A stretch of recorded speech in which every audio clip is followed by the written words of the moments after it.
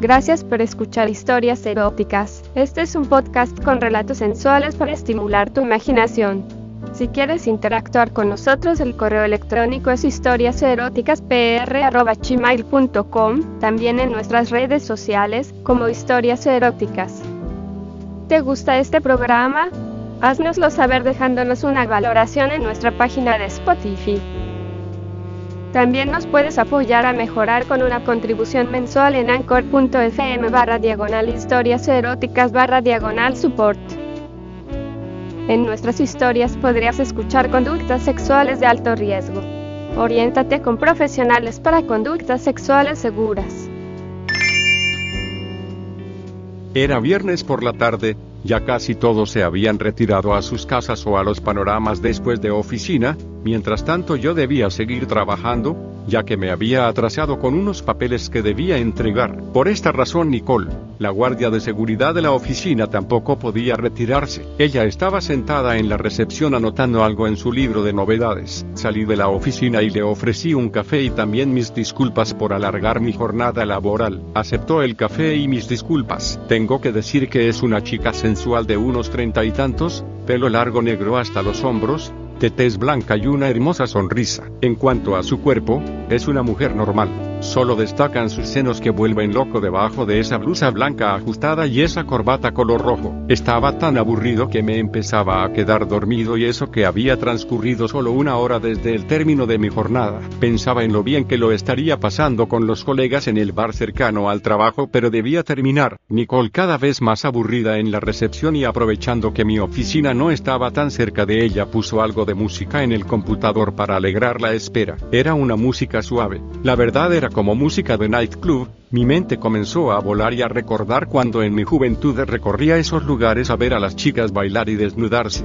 ¿Por qué no decir, incluso a beber unos tragos y tratar de follar con la más guapa de la noche, aunque tuviera que hacer fila y esperar mi turno? Estaba con esas imágenes en mi cabeza cuando Nicole golpeó la puerta. Adelante, dije. Abrió la puerta y me dice: Disculpe que lo moleste, sé que no es su problema, pero necesito ir al baño. Claro, vaya, le dije. El problema es que no puedo dejar mi puesto solo. Usted sabe que en el edificio han andado tipos merodeando las oficinas y no quisiera que pasara nada. Me dijo: tiene razón, Nicole.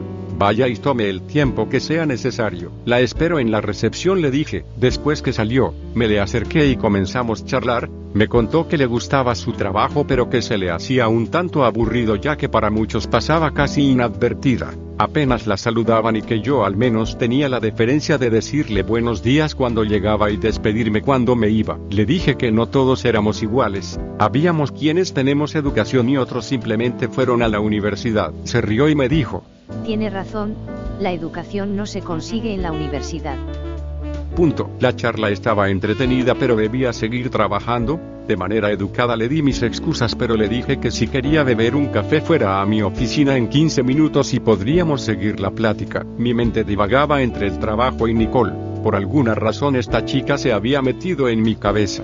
No podía quitarme el timbre de su voz ni esos generosos senos bajo esa blusa de trabajo. La tensión bajo mi pantalón se empezaba a hacer notoria y los demonios del sexo se apoderaban de mi cordura, al punto de dejar mi computador de lado y quedarme petrificado dando rienda suelta a mi perversa imaginación. No pasaron 20 minutos cuando golpeó mi puerta y me dijo que venía por el café que le había prometido antes. La hice pasar y que tomara asiento. Fui a la sala donde estaba el hervidor y las tazas, preparé los cafés y comenzamos la charla, pero esta vez algo más íntima. Cuénteme de usted, le dije. Me miró y me dijo: hace unos años el papá de mi hijo se fue con otra y desde ahí la vida en cierta forma se me puso cuesta arriba.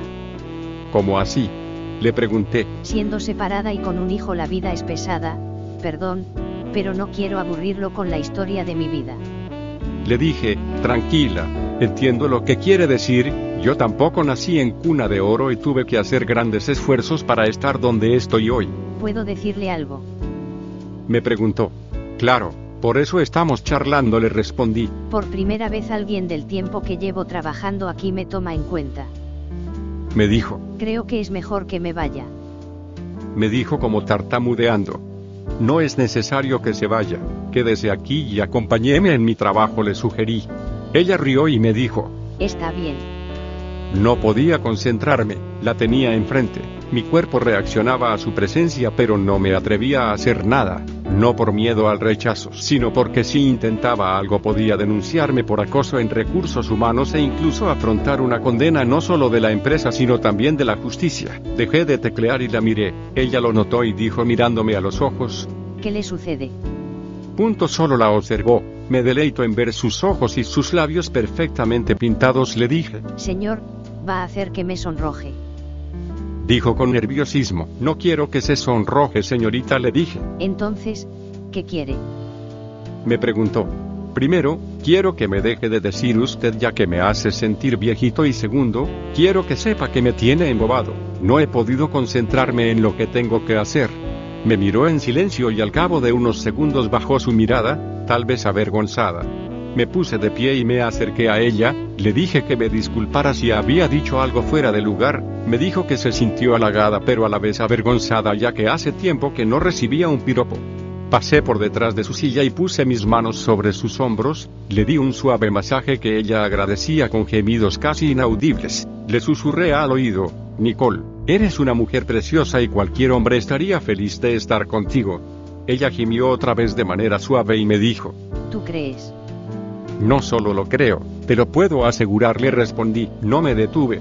Seguí deslizando mis manos hasta sus senos, eran grandes y firmes, estaba embobado. Mi deseo es desabrochar su blusa y masajearlos por completo, sentir como sus pezones se endurecían con el roce de mis manos. Le quité la corbata y poco a poco desabroché su blusa.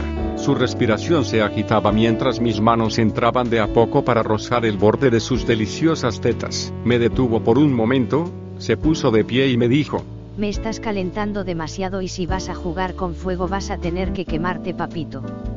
Es lo que quiero desatar el infierno contigo y que nos quememos juntos, le dije. La abracé y le acerqué mi verga a su vagina sobre la ropa. Sintió como mi bulto buscó el espacio de su vulva y me dijo: Hace tiempo que no follo con nadie y mi concha tiene hambre de verga.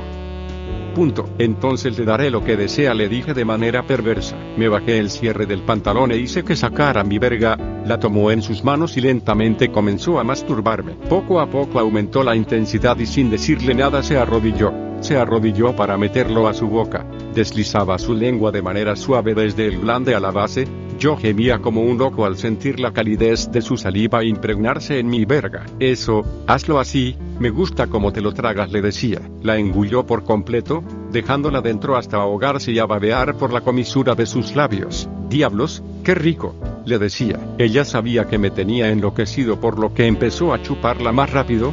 La sensación de placer era indescriptible al punto de hacerme gemir. La puse de pie y comencé a quitarle la ropa. Completamente desnuda la senté sobre mi escritorio y le besaba su cuello. Comencé a bajar por su pecho hasta llegar a sus tetas. Tenía sus pezones erectos, listos para meterlos en mi boca. ¡Ay, qué rico, papi!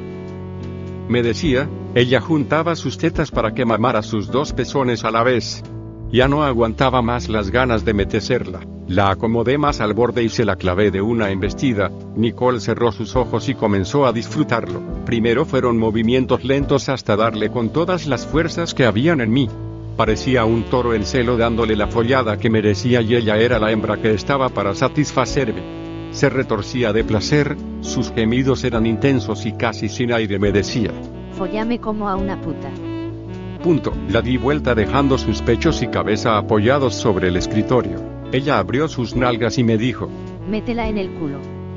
Mojé mis dedos con saliva y unté su culo. Estaba tan caliente que solo de acomodar mi verga en la entrada de su ano se deslizó entrando hasta la mitad.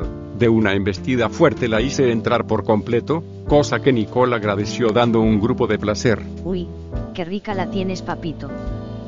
Me decía. Me tomé fuertemente de sus caderas y comencé a moverme rápido. Ella seguía mi ritmo y me regalaba unos bellos gemidos que eran acompañados del sonido de nuestros cuerpos cada vez que chocaban. Estaba a mi merced, se había convertido en mi presa y no la dejaría escapar hasta llenar sus entrañas con mi semen. Ella pedía a gritos que se la metiera más fuerte, que le destrozara el culo. Mis movimientos se hicieron cada vez más desesperados a medida que sus gemidos se intensificaban. Ambos estábamos al borde del éxtasis. Enredé mis dedos en su pelo y lo tiraba en cada embestida.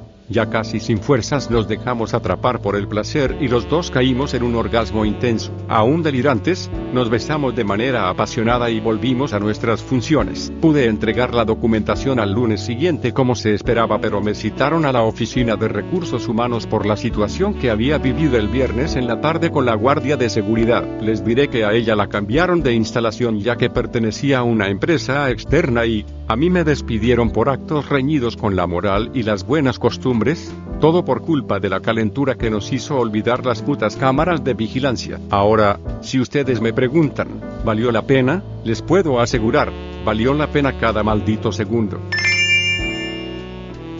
Gracias por escuchar este episodio de Historias Eróticas. Este es un podcast con relatos sensuales para estimular tu imaginación.